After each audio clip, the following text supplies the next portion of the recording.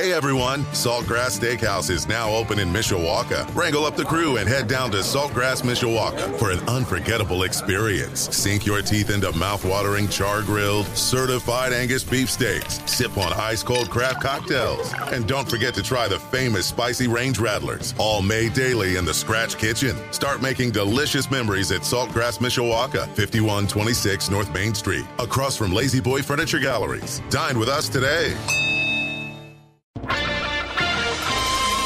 This is Community Update on Sports Radio 960 AM, WSBT.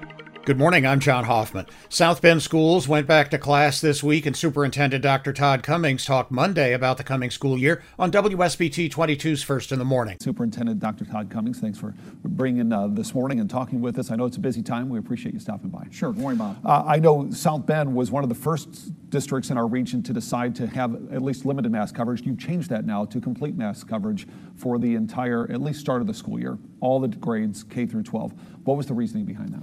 You know, we first started with K through 5, and then following the CDC guidelines, we changed it so that it's now K through 12, all visitors, faculty, and staff.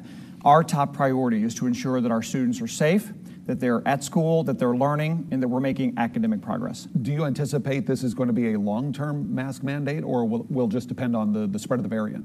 That's a good question. We're going to monitor our data, but right now we're going to start with everyone in a mask, and we're going to focus on academics and make sure all of our students are learning, and we're thrilled to have them back. Do you know that if there will be a time at which you will determine we need to revisit this, or is this a floating time? Sure, I would say it's floating. We don't have a definite time in mind, but we're sure going to monitor our data, work with Dr. Fox at the Department of Health. But can you say that at this point, if things suddenly start to get better as the variant continues to come back down, in some places we're already seeing that South Bend will say, okay, we're going to try to go back and maybe make it a mask optional? Sure, I think we'll be floating about it, but we're going to pay really close attention to our data. You know, there's another COVID question, and South Bend is one of the few, if maybe the only, offering full-time virtual learning for a number of students.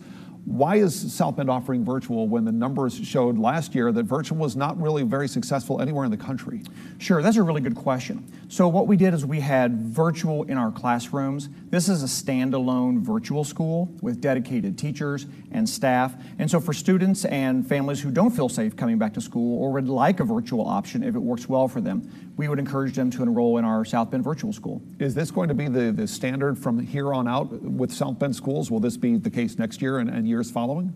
We've had really good success with our virtual school. We think that it's a really good option for families who don't want to be back in a building and for students who need more flexibility. So we're excited to look at our data and to see what our enrollment looks like and hopefully continue with the virtual option for students. What was the academic success last year with virtual learning for South Bend? There were a number of reports that a lot of teachers had difficulty getting the kids just to show up virtually. Sure, we found that last year our academics lagged, and so that means that this year that our number one priority is making up, meeting our students where they are, but making academic progress. If those kids are not showing up, if they sign up for virtual and they're still not showing up, do they lose the opportunity to remain virtual? Do they have to come back in person? We've built infrastructure so that we're visiting homes, we are contacting parents, and so we're going to make sure those students who sign up virtually are engaged and that we're helping them learn. Okay, let's turn to another big issue that was a problem for a lot of the year, and South Bend is not by any stretch alone in this, and that is school buses.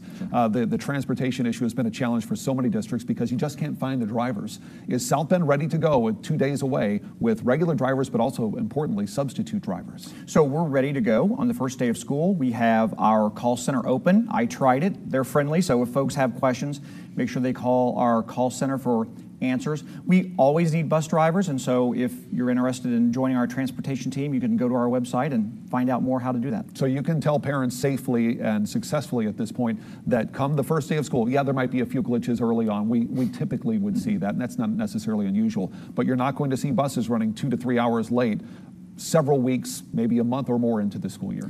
Great question. So we've altered our arrival times this year. We've changed our bell times. We're fully staffed. We believe we're ready to go. We are going to have some glitches early on because we haven't moved nearly 16,000 students in a year. And so again, call the call center, reach out, however we can help. But we're excited for first day of school. Same for teachers, same for subs?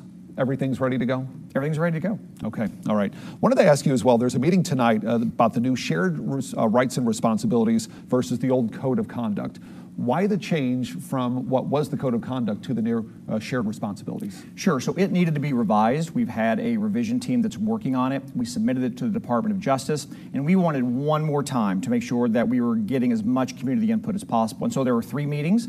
One is tonight at Martin's on Mayflower Road, and then the other 2, the dates and times are on our website. Is there any concern that, of course, there is a carrot and a stick with any type of possibility, but there is less of a stick and maybe perhaps too much of a carrot, according to some of the critics of this? We just wanted to make sure that it was updated. We wanted to ensure that we weren't disproportionately suspending and expelling students of color. We wanted to make sure the language was updated. And so tonight is an opportunity for the community to come out and give yet another go-round of community input. All right, Dr. Todd Cummings, thanks very much for being with us. I know this is a busy time, 2 days before the start of the school year. We appreciate you stopping Thanks, by. Bob. We're excited about having our students back. South Bend Superintendent Dr. Todd Cummings on WSBT 22's First in the Morning. Some of our area school districts are already back in session. More are going back during the week. That means more buses are on the roads and more children are standing at bus stops. Some drivers get confused about school bus stop laws. The most important thing to know is that children are unpredictable and they are outside waiting for their buses. So slow down and stop for those school bus stop arms. Sergeant Ted Bonner with the Indiana State Police says we all play a role in getting our kids to school safely. Right now, drivers should be aware they will be seeing more buses on the roads. If the stop arm of a school bus goes out, all lanes of traffic need to stop unless the median is grassy or raised concrete or has some sort of a barrier. One of the most common questions about school bus laws is when to stop after a bus driver turns on its lights. The yellow lights are to warn you that the red lights are about to come out. It's kind of like approaching a traffic light. When you see the yellow lights, are you preparing to stop? Most of us should. Now, that doesn't mean go faster to get past it, because we're dealing with kids that very possibly could be crossing the road. So just be extra cautious and be prepared to stop. And behind him, you saw that was State Road 23, where drivers often have questions about whether they should stop. That's because it's a 4-lane highway. Bonner says a good rule of thumb is if you can drive over the median, all lanes should stop. If there's some sort of a barrier, oncoming traffic can keep going. In that case, there's no median, which means all lanes of traffic should stop. WSBT 22's Kristen Bean reporting. As your kids head back to school, they're not only sharing the classroom with their peers, they're probably sharing germs as well. The school year means more sniffles, coughs, and tummy aches, and of course, because there's a pandemic, a lot of those common illnesses kids pick up can look like COVID-19. While some will clear up on their own, others can be serious. Strep throat is one of the illnesses that can masquerade as a cold or the flu, but needs to be treated by a doctor. Strep is a bacterial infection. Your kid's throat might be sore, they may be running a fever. Some kids have a runny nose or a cough, and some children even have a bellyache. Local pediatrician Yashab Shah says if your child has these symptoms, you should see a doctor. We treat strep throat with an antibiotic to prevent the complications from the strep throat. If left untreated, strep can cause kidney inflammation or rheumatic fever. Dr. Shah says another hint your child has strep is if they were exposed. It's very contagious. Again, WSBT 22's Kristen Bean reporting.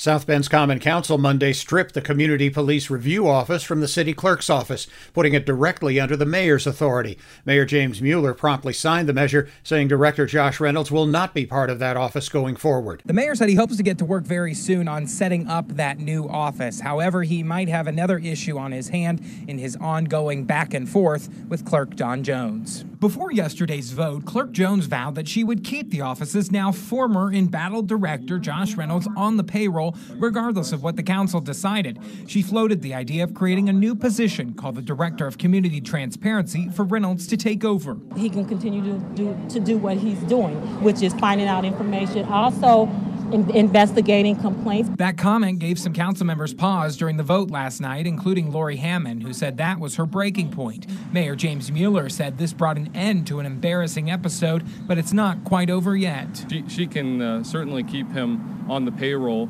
through the end of the year, but I can all but guarantee you the 2022 budget for the clerk's office will look substantially different than it does here today. While it's within her right to keep Reynolds on the payroll, Mueller says it's not okay for him to continue conducting investigations, and he'll do whatever is necessary to prevent that from happening, including taking the clerk to court. I would hope that last night's vote, unanimously, extraordinary action by the Common Council, is a wake-up call to this clerk that she's got to change direction and be responsive to the community and the Common Council. Jones told us in a statement that she never said he'd be doing investigations and acknowledged she doesn't have the authority to do that. She went on to say, quote, "When I'm asked to do a job, I do it with my whole heart, even without resources." And because of an amendment added to that bill last night, control of the office could shift back to the city clerk after the next election in 2023. However, that's not a guarantee, and the council is still leaving the door open for that office to remain under the control of the mayor. WSBT 22's Max Lewis.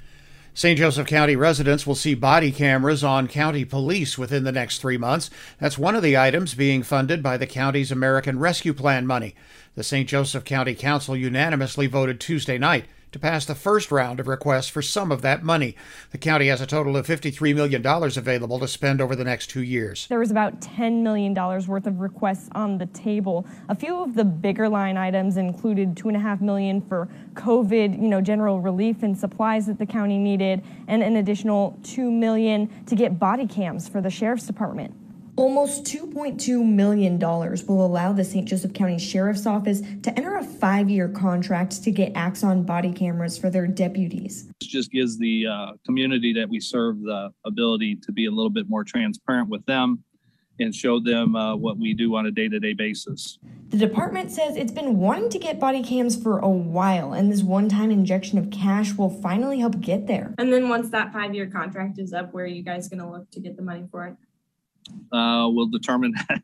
As we get closer to that 5th year, we'll obviously look at what our options are, see where technology is at that time. I mean, a lot can change in 5 years. Redmond says it'll take 3 months to get the cameras implemented, and St. Joseph County will model its policies off neighboring departments. State law requires body camera footage to be kept for at least 190 days and more if there's a complaint or a request to see it. And Sheriff Redmond says they plan to go beyond that requirement. To kind of hash out different requests, there are a number of requests. Other items in the bill include $4 million for road repairs, which the committee says just brings the budget back to the normal amount of funding since they lost so much from the state during the pandemic. There's also $2 million for COVID expenses, technology upgrades for the county city building and the jail, and money to cover overtime and extra help at the Portage Manor Assisted Living Facility due to the pandemic. Several members of the public spoke out against the line, showing that $18,000 had been used for legal services related to mask mandates.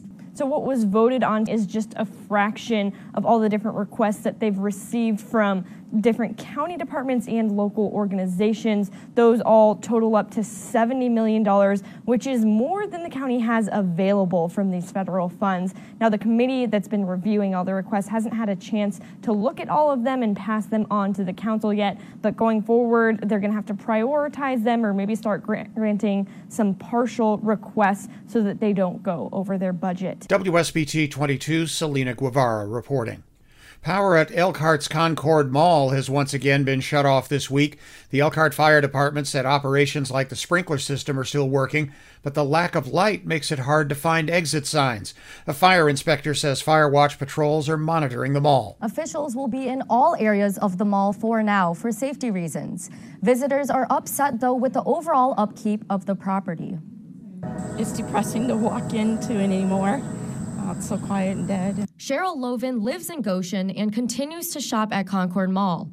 But it's different now.